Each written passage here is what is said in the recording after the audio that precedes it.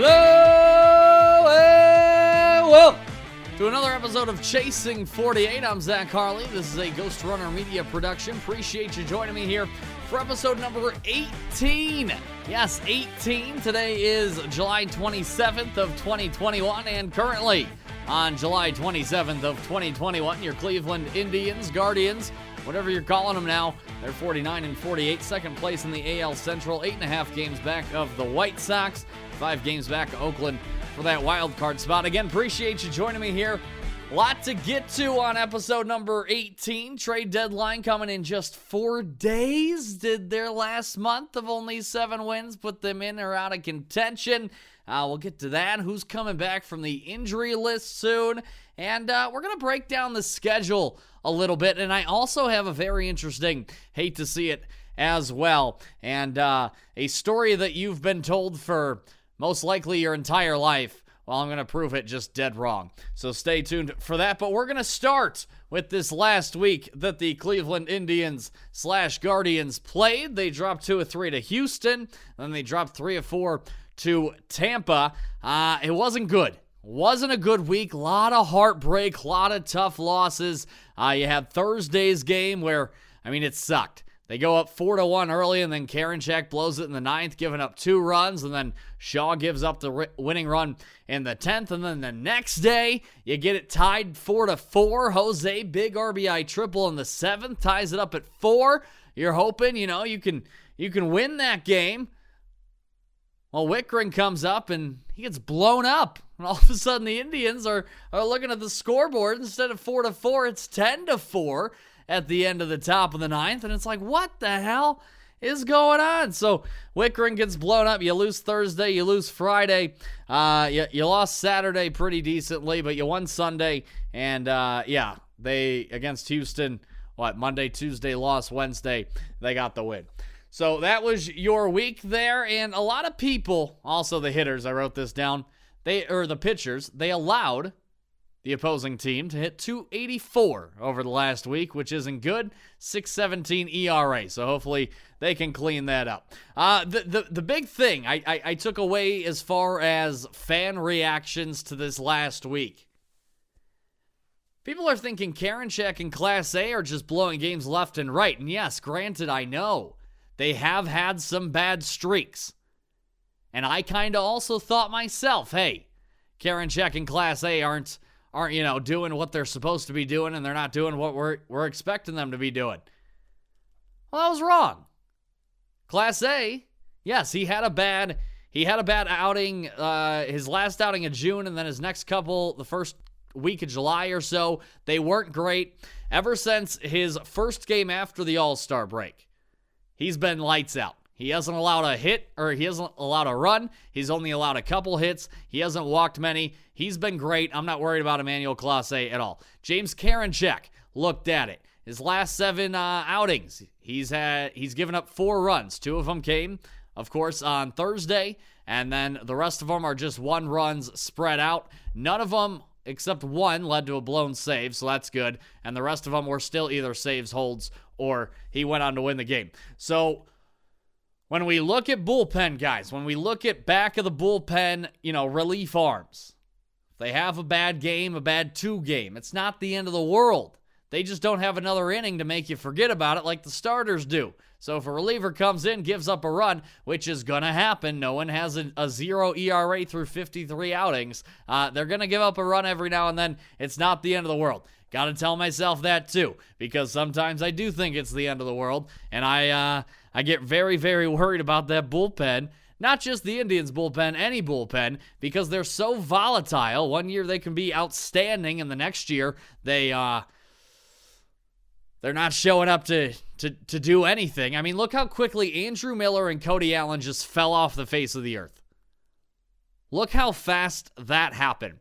Look how fast Chris Perez fell off the edge of the earth back in, 2014, 2015. Yeah, it was 2015 because Tito finally pulled him out of the closer's role, and that was it for Perez. It's volatile. It's dangerous, and especially when you got 2 guys like Karinchak and Class A that throw upper 90s to 100, and the control isn't always there at times. You get worried about how sustainable it is.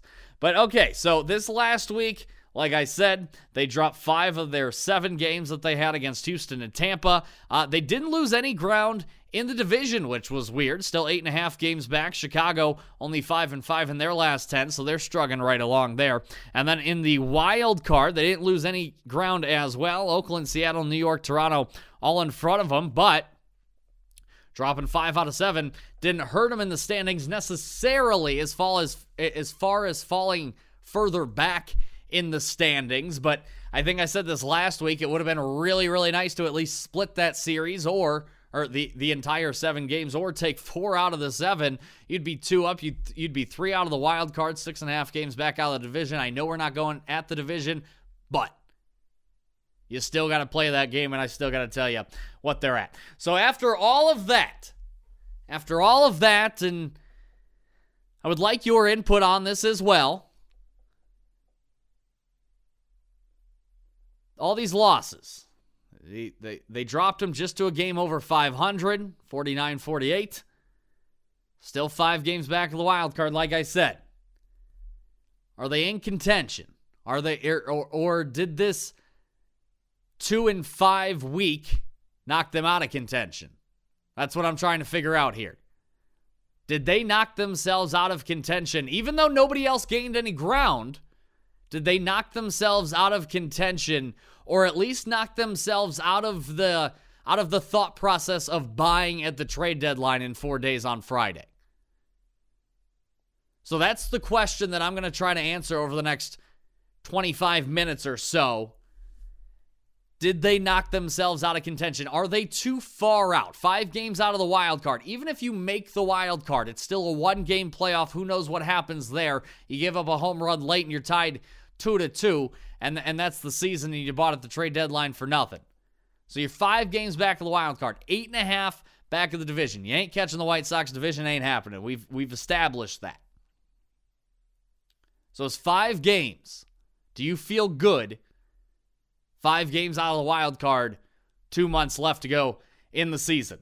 So I took the liberty of helping you and I understand and try to answer this question as to what the Indians should do now, because I spent the whole month of July wait and see. I think it's premature to say if they should be buyers or sellers at the trade deadline. Wait and see.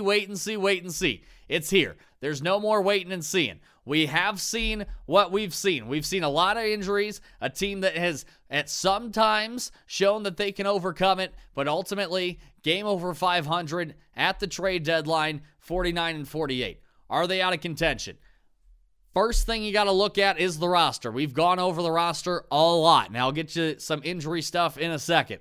Second question you got to ask, what's the rest of their schedule look like? What did their schedule look like beforehand? Was it loaded with Boston and Chicago and Houston and New York and Oakland and Tampa? Was it loaded like that?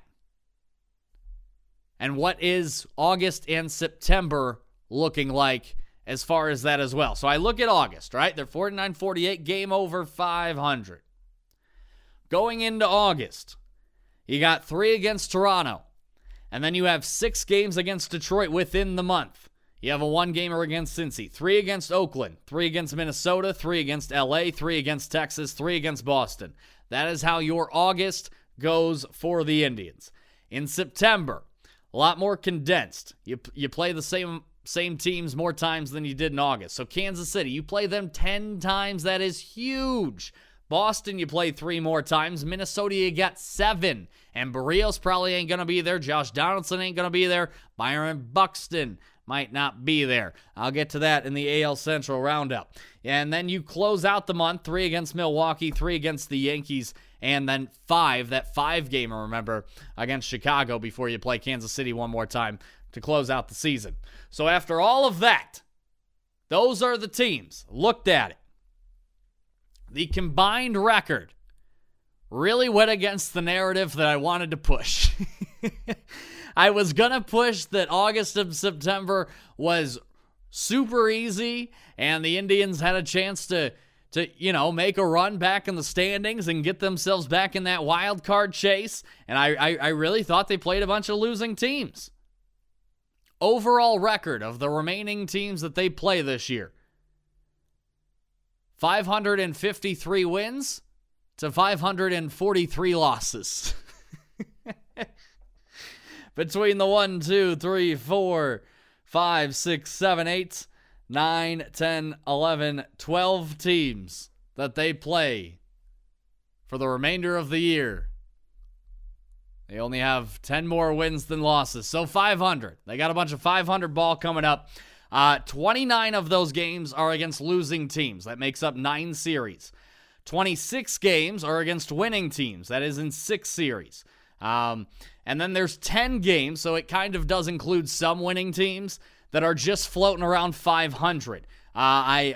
The Angels, I added in that. They're 50-49. Toronto, 49-47.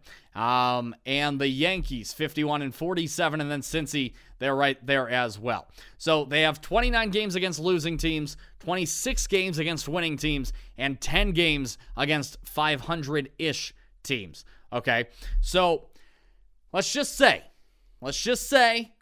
they win all 29 games against the losing teams. They lose all 26 games against the winning teams, and then they go 6-4 in those 10 games against the Yankees, Blue Jays, Angels, and Reds.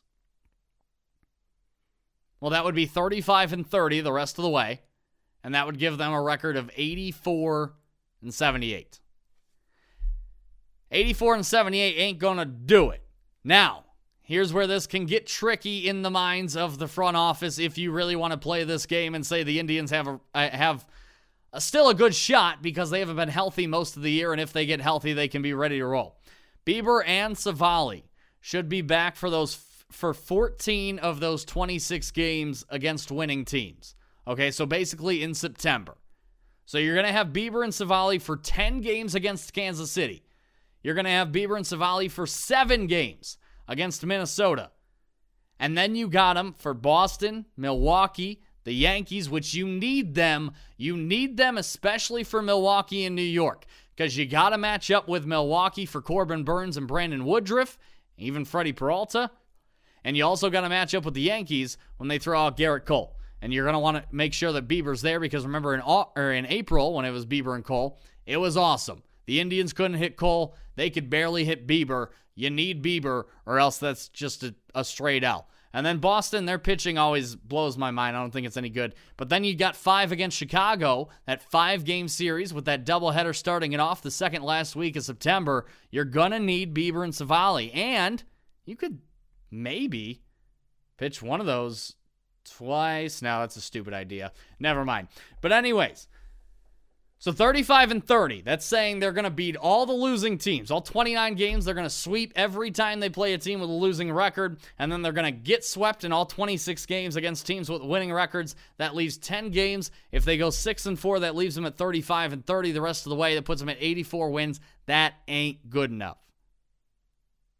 And obviously, you're not going to get swept and sweep every single series against a winning or a losing team.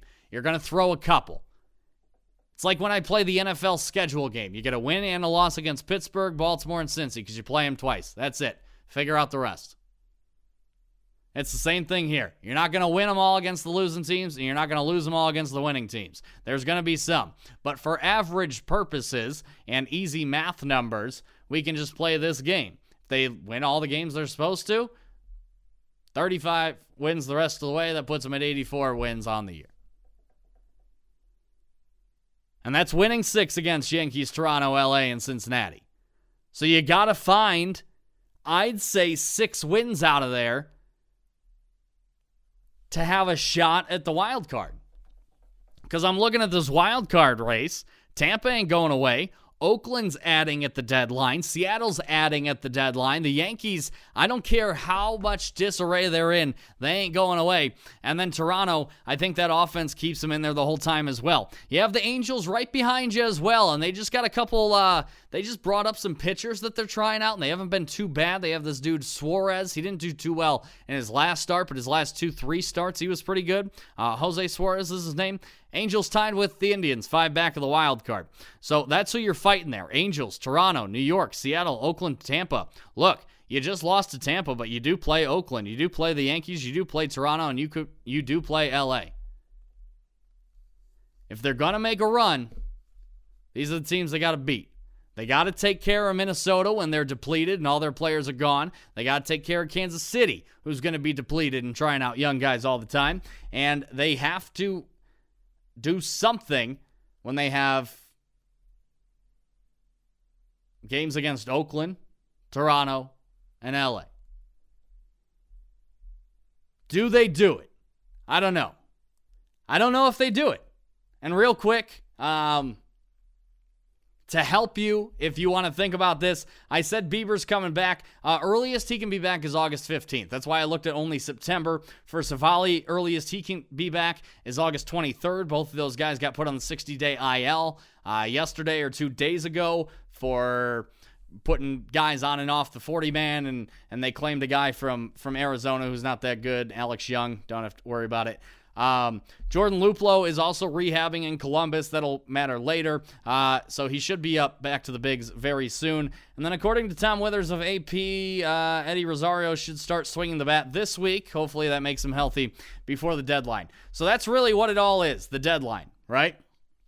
We're trying to figure out, do the Indians buy? Do they sell? Do they do a little bit of both? But ultimately, are they trying to go for it? I say no. I'm sorry. I've been trying to hold out. I've been trying to hold out hope that a playoff berth is in this team's future, and I just don't see it. Not with that schedule coming up, and more with what we've seen from this team. I just don't think they're a playoff team. I think it's a miracle. Let's get this straight. I think it's a miracle that we're even talking about it right now after all the injuries and everything that's gone on and the disappointing seasons between Logan Allen and the up and down between Tristan McKenzie and you tried out you had Jimenez opening the season and Ben Gamel in center, and you had Jake Bauers at first, and through all this stuff, you're game over 500, 5 games back in the wild card. I think it's a miracle that they're there. But looking at it now, I've played the waiting game. I've said, wait. It's here. Calling it. I don't think it's impossible, because I don't think the moves they're going to make at the deadline are necessarily season enders, if they do trade these people. But I don't think you should give up capital excessively to get somebody you need. Now, if you can make a deal that just helps you, period, for the future or otherwise, then yeah, go ahead and do it. But I think the days of thinking that, oh, well, if they just have if they can just trade for a center fielder, or they can do this or that, they can make a run. If you're thinking of just about a guy for this year, I don't think that's happening. Okay, so after all that, after going through the schedule, going through the injuries, going through what we've seen all year, I'm not buying. I'm doing a little bit of selling. Now, I'm doing a little bit of selling. Just a little bit. Not like some people out there. I almost called them a bad word. Not like some people out there that keep throwing around the idea that the Indians would be better off for trading Jose Ramirez. They would be better off? Better? Really? Jose Ramirez? The same guy? Whew. Have a hard time convincing me of that. First of all, there's no team out there that is willing to part with the amount of prospects / big league players that you would have to give up for 2.5 years of Jose Ramirez on one of the most team-friendly deals in baseball history. The guy makes like $8 million this year, and he's finished top 5 in MVP voting, I'm pretty sure 3 of the last 4 years. And you want to trade that guy. So there's not a trade package that someone could draw up and send the Indians that would be acceptable to make that trade. So that's reason number 1, which should be the only reason, but it's not. The second reason, I think he gets an extension this offseason. I really, really do. So look, 30-year-olds don't get 10-year contracts unless you're Albert Pujols. Jose Ramirez is really good. He's not Albert Pujols, especially St. Louis Albert Pujols, who had an OPS of 1,000 every year. He ain't getting the big deal. They're going to pay him, and I hope they do. He has earned it. He deserves it. But they're not going to pay him this big 10-year contract, 7-year contract. It's going to be a 3, 4, 5-year contract. Pretty decent money. If they do re-sign him, which I expect them to do, because Paul Dolan, in an interview with Zach Meisel, The Athletic, he said they are going to spend more money this coming offseason. So I think they sign him. 4 or 5-year deal. Give him the Salvi Perez treatment that the Royals did. He was terribly underpaid while he was overperforming, so now you make up for that and give him some money. I think Jose would be worth it. I think he would earn the contract, and I think it would be good. So that's another reason I don't think they're trading him. And number 3, it just wouldn't make sense. I just don't. It wouldn't make sense on any level, on the field or off the field. All right, so first of all, on the field, you're looking to compete next year. This is not a blow-up rebuild project here. You have last year's Cy Young winner. Aaron Savali's pretty good. Zach Plesac's pretty good. All right, so you got 3 pitchers right there. Yes, I know. We got to figure out the back, too. That's what we're trying to do this year. In the lineup, Harold Ramirez, what a welcome surprise he has been this year. Named him the first half MVP of the team. He'll most certainly be back next year. Ahmed Rosario, I like what I see from him sometimes. Franmil Reyes, obviously he's a stud in my opinion. Second base, you're going to have to figure out. You got some pieces to figure out. But overall, this is a team that's looking to compete next year. They want to compete next year, especially with Shane Bieber on this team and still under his rookie contract. So it wouldn't work. It wouldn't make sense on the field.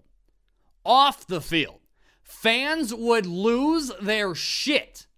Fans would go absolutely berserk if they traded Jose Ramirez. You just changed the name of the team, and people are flipping their shit over that. Imagine, after just trading Francisco Lindor a year ago, they turn around and trade Jose Ramirez not even a year later, 6 months later. That's not even after you think of it that way, that's not, that thought gets thrown out. There is no way in hell that you move Jose Ramirez for the list of reasons I just gave you. This team needs a face besides Tito that they can look at and go, yep, that's my Cleveland Indians. Or next year, yep, that's my Cleveland Guardians. They need a face. It's a revolving door all the time. And I'd like a player to look at for more than 5 years every once in a while, not just a manager. Having a manager as the face of a team is cool. That's fine. I'd rather be a guy that hits 30 bombs a year. That 30 bomb a year guy is Jose Ramirez. So I don't think he's going anywhere. As far as the rest of the team, I will be upset if Roberto Perez gets traded. I know it's a possibility, but I will be upset. I think that's his locker room. I think that's his clubhouse. I think he's the leader of that team.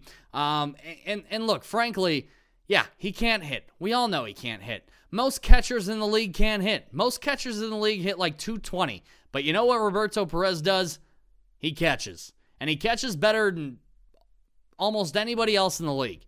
He's elite blocking. He's elite framing. He has a quick pop-up time, and that throw is always on the money down to second. He knows how to control a staff. He knows how to call a game. He's a veteran. He's been around. He's been in big moments. He's delivered in big moments. I don't care that he's hitting $170 or whatever he is. If he leaves, I will be upset. I won't not understand it, but I'll be upset. Now, I'll be surprised if Cesar Hernandez is not dealt in the next 4 days. So in the next 96 hours, is that how that works? I think that's how that works. In the next 96 hours, if he's not dealt, I will be very, very surprised. There's a couple teams out there that need a second baseman. Seattle would be a great fit. They just lost out on Adam Frazier in the deal with the Pirates. He went to the Padres, so that would be perfect. Seattle looking for a second baseman to replace Shed Long. And then Boston, they need a second baseman too. I was looking at Kiki Hernandez. He's been okay, but he's been playing center field. They don't have a center fielder, really. They let go of Jackie Bradley Jr. in the offseason. He went to Milwaukee, and he's been pretty good for Milwaukee, and Boston's been left without a center fielder. So they threw Kiki to center, and now second base is empty, and it's been kind of a mixed bag there at what you're going to get. I think Boston could use Cesar. He's had a power surge these last, 2 months. He's been hitting career high in home runs, 17 home runs so far this year, and we're not even into August. When guys hit career highs in the middle of June, end of June, or July, you got to think, if he has 17 home runs through 4 months, you're probably going to get to 25, maybe even 30 by the end of the year there. And 30 home runs on a second baseman doesn't look too damn bad. He also has that option year next year, and it's a team option. So if they want Cesar Hernandez at $8 million next year, or $6 million next year, they can have him for $6 million, and that's a steal, especially if he's going to hit 20 home runs, which he is more than likely going to do because there's 2 months left, and he only needs 3 to get there. So I'll be surprised if Cesar Hernandez is not dealt. I could see Brian Shaw getting traded as well, especially if the Indians just say, hey, it ain't our year, too much bad shit went on, and whatever, we're going to reload for next year. Shaw, his contract's ending at the end of the year, and you know what? If you do want him next year, you can always sign him back in free agency because, he's going to have to go to free agency. Eddie Rosario, if he gets healthy, I mentioned it earlier. Tom Withers said he was swinging the bat this week, so if he can get healthy, it'd be nice. It'd be nice to deal Eddie, maybe get a prospect or two, because man, I'll tell you what, the Indians are gonna make some deals in the next 4 days. They have to. It's almost certain. Now, I said I'd be shocked if Cesar doesn't go. That's the only major league trade that they have to make, in my opinion. Now, they have a bunch of minor league trades that they desperately need to make because they got to figure out. So they have a roster crunch going on right now. Okay, so they got 9 guys that are going to be Rule 5 draft eligible. So another team will be able to draft them in the offseason this year if they're not placed on the 40-man roster. It allows players to not just rot in, minor league systems, never get called up to the bigs, and never have any freedom to go anywhere else. So Rule 5 draft is coming. The Indians have 9 guys that you could say you could expect or maybe anticipate them getting taken in the Rule 5 draft if you don't protect them by putting them on the 40-man roster. But the problem for the Indians, because you're like, yeah, that's fine, just throw them on the 40-man. There's no room.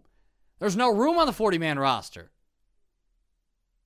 They've gotten all of this talent through trades over the last 2 years. All of these prospects, some guys with major league talent, which means they're on the 40-man roster, and some guys that aren't, but their time in the minors is running out.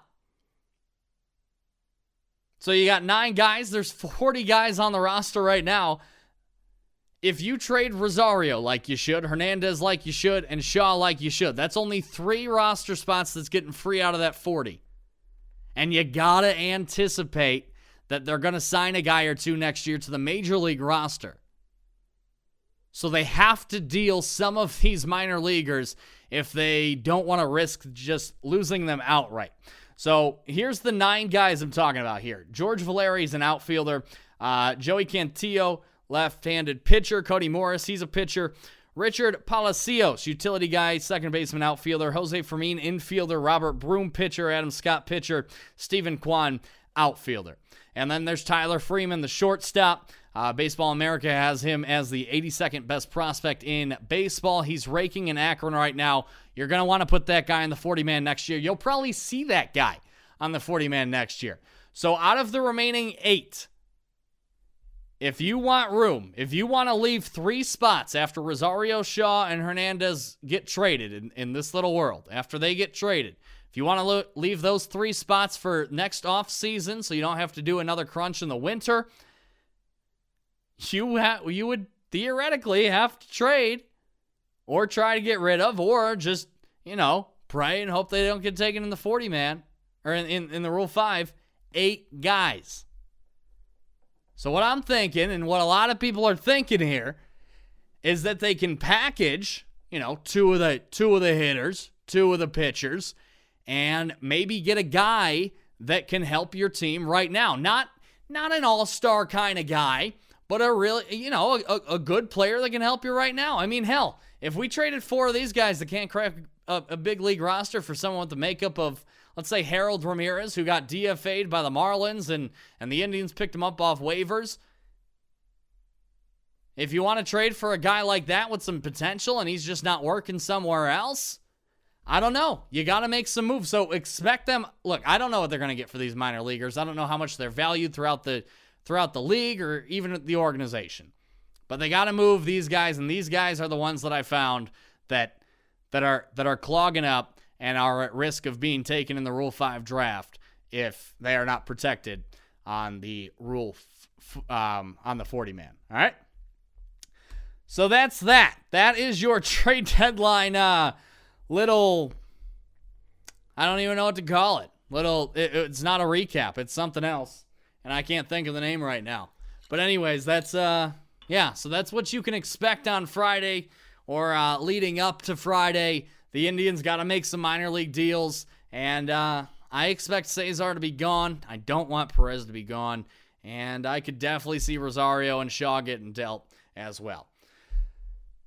All right, well, time for love to see it and hate to see it. So what I love to see this week, Eli Morgan and Cal Quantrill impressing me. Triston McKenzie was dealing on Sunday as well. You can't deny it. Triston on Sunday, man, if he can pitch like that, and I know this is the second of 3 starts that I've said, if he can pitch like that. But if he can pitch like that, 6 innings, 5 hits, 2 runs, 1 walk, 6 Ks, the 1 walk is the beautiful part of it all. And the 2 runs. If he can do that, maybe you're only looking for 1 starter next year if you're really trying to compete. Cal Quantrill, Thursday, really nice against Tampa. 6 innings, 4 hits, 1 run, 3 walks. So I don't like that, and only 2 Ks. But hey, only gave up 1 run. I will take that. And then Eli Morgan, he was delivering a little bit against Houston nonetheless on Wednesday. Yes, Eli on Wednesday goes 5 innings. Like to see it from him. 3 hits, 3 runs, no walks, 5 Ks. That is progress.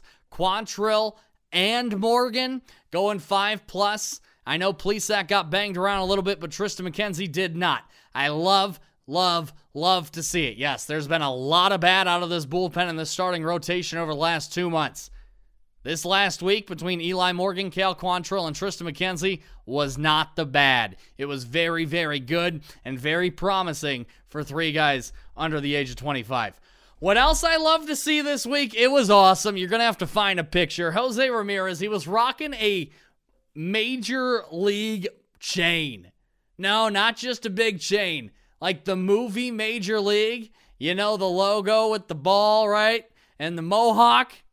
They kind of redid it a couple years ago for Jose. Well, he got it done in a 14-karat gold necklace. And it's the most baller damn thing I've ever seen in my life. So go look that up, because I love to see it. Okay, now what I hate to see. Changing up the tone a little bit, all right? Obviously, I didn't address it in this one, the name change. I did the emergency podcast when they did it on Friday. All right, so this past weekend, reading a lot of reactions to the name change. A lot of people obviously are against it, don't like it for numerous reasons. One of the reasons people say it's a bad idea to get rid of the name the Indians, and it's disrespectful. They're using Louis Sockalexis as an example on why the Indian and Chief Wahoo should have never left. They say they named the team after him. They're honoring him. It's a lie. And we're not honoring him. And we're not respecting him.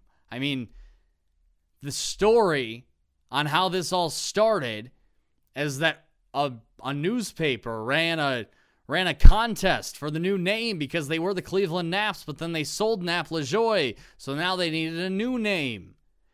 And so the story goes that the Plain Dealer held, or not the Plain Dealer, a newspaper held the contest, and a kid remembered that this guy played about 100 games for the Indians 15 years ago and said, hey, we should name it after him. He was the first Native American.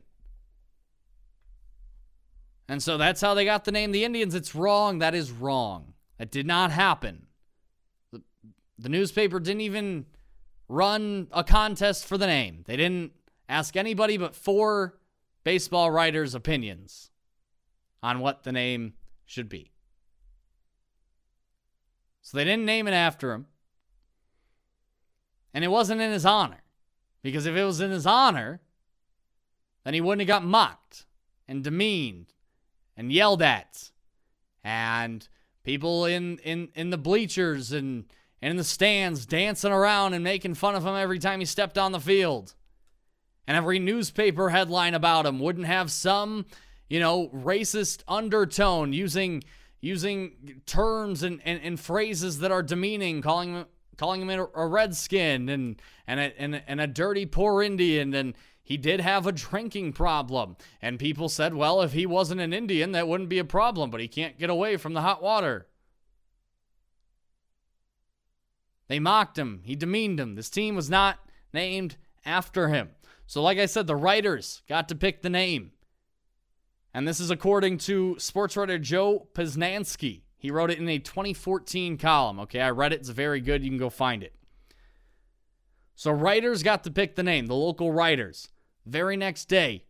Why do you think they named it? Because there's a bunch of easy headlines back in 1915 that can be racist and in 1915 humor very funny against Native Americans. Cartoons were terrible. There's a terrible cartoon put in the Plain Dealer the next day, mocking the name and Louis Sack Alexis. So it was not named to honor him. Poznansky said in the column that it is actually believed that it stemmed from the fact that the Boston Braves came back from 4th place to win the whole thing the year before, and so that Indian names and Native American names were hot. They were popular. So they thought that might have had a thing to do with it. So they didn't name it after him. What I read, people did love the guy. He was great. They said he was a 5-tool player, but he did have problems. He was troubled. As I said, he was an alcoholic. He underperformed because of it. He showed up to games drunk sometimes. He was highly talented, but he was also highly disappointing because his career came to a crash because he couldn't stop drinking. And so people want to think it's this cartoon, or not this cartoon, but this fantasy world of, oh yes, this Native American, he was the first one ever into the league and never had any problems, and he was honored immediately by the Cleveland baseball team, and everything was roses and sunshine, and it was fantastic, and it was not. Naming the team after him was not even a thought. Poznansky said in his article he looked at over 300 newspapers from the year 1915. Not one of them even mentioned the name Sack Alexis. Not one. Because he had long retired by then, so why would they mention it unless they named a team after him, which they did not? So if you want to argue that they should have kept the name, I'm going to disagree with you. But just remember, if you're using the Louis Sack Alexis excuse, you're wrong. You sound like an ass, and you're not uneducated, because here we are, I'm telling you. You're just ignorant. All right, so you're wrong on that. All right, let's pick it back up. Cue the music. Time for the AL Central Roundup here. White Sox pulling away 57-37 in first place, 5-5 in their last 10. Cleveland 49-48, 8.5 games back of first, 4-6 in their last 10. Detroit might be the hottest team in baseball, 47-55, 13 games back of first, 6-4 in their last 10. Kansas City, 43-45, 15 games back, 7-3 in their last 10. And Minnesota, 43-58, 16.5 games back, 4-6 in their last 10. We will start with the White Sox. I said last week, wouldn't be surprised if they trade for Chris Bryant. Haven't heard anything on them making any moves at the deadline, so we'll wait and see what they do, but they are getting help in the form of the injured list. Eloy Jimenez, he is back on the field, and he is Eloy Luis Robert. He's currently in rehab assignment, so he'll be back up sooner rather than later, which makes that a crazy stacked, loaded lineup. Tim Anderson, Jose Abreu, Luis Robert, Eloy Jimenez, Yasmani Grandal. It's tough. Not to mention Lance Lynn's got a sub 2.2 ERA, and Rodon's dealing, and Giolito's Giolito. That's a dangerous team. To the Tigers, came out of the All-Star break hot as hell, won 7 in a row after the All-Star break. After their horrid April, they have now had 3 straight winning months, and they only sit 4.5 games back of the Indians for second place in the division, so watch out for them. I know I keep saying next year's going to be their year, and it's looking more and more like it's gonna, but they might be able to do something in August and September, and I'm not saying playoffs, but make themselves feel pretty good about going into 2022. Kansas City, so some news on them. Obviously, they're selling. Seattle going hard after Whit Merrifield after losing out on Adam Frazier. I said Seattle would be a good place for Cesar if they miss out on Whit Merrifield, and Cesar would be a lot cheaper. Dodgers, Padres, Giants, all looking at Danny Duffy as well. And Minnesota, I said they were going to blow it up. They're doing it. Already traded Nelson Cruz this week to Tampa Bay. Byron Buxton, he turned down a contract extension offer from Minnesota. He's got one more year on his deal left, so they are now going to look to trade him. The Phillies are in on him, a couple others as well. John Morosi, he reported yesterday that Barrios is being looked at by the Padres, Dodgers, Yankees, Red Sox, Astros, and Phillies. And that's the second pitcher I've already said in this division that the Dodgers are looking at. I saw a report that however this Trevor Bauer thing ends, most of that team, most of that locker room, most of the clubhouse, most of the front office doesn't want him back. They want his days in Dodger blue to be done. I don't blame him at all. Brewers looking at Josh Donaldson from Minnesota, and Pineda, Michael Pineda, starting pitcher, being looked at by a bunch of teams as well. All right, so that's your AL Central roundup there. Coming up in this last 4 days of July, you got 2 against St. Louis after the off day yesterday. Cal Quantrill versus Adam Wainwright tonight. I don't expect much. Here's what you're going to do tonight. Quantrill can pitch well. I just don't expect anything out of the offense hitting Adam Wainwright. He's very good. So here's what I want you to do. Since we don't get to see the Cardinals that much as American League fans, right? Appreciate watching Nolan Arenado. Watch Paul Goldschmidt. Watch Yadi Molina. Watch Adam Wainwright. Watch those 4 guys do their things. And wait until tomorrow, because you could actually see a win tomorrow. Zach Plesac pitches. Adam Wainwright doesn't for the Cardinals. Plesac needs to bounce back from his last outing, but he's still the best pitcher that you have going right now.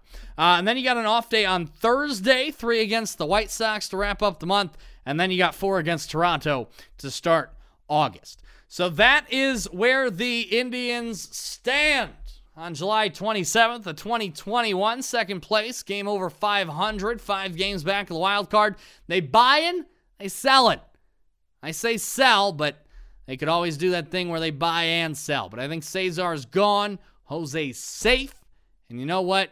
If you use the Louis Sockalexis excuse for why you wanted the Indians to stay the Indians, you're dead wrong. And you're being a little ignorant. Just a little bit. Appreciate you joining me here for episode number 18 of Chasing 48. I really do, as always. And if you missed my emergency podcast on Friday, go check it out. Not long. I think it was only 17 minutes or something. I had some fun with it. And if you're looking for something, if you missed, the All-Star show, the last half of it, I did an Indians all-time all-star roster. I had a lot of fun doing it, and I think it's a lot of fun. It's also on the Ghost Runner Media Instagram. It's on IGTV as well, so go check that out. And as always, please subscribe, rate, comment, do what you got to do, share and retweet on Facebook and Twitter. I would really, really appreciate that. And yeah, give Ghost Runner Media a follow on Instagram as well. All right. Appreciate you joining me here, episode number 18. I'm Zach Hartley. As always, be a good person. Be a great person. Do something nice for someone. I'll talk to you next week. Go Chargers.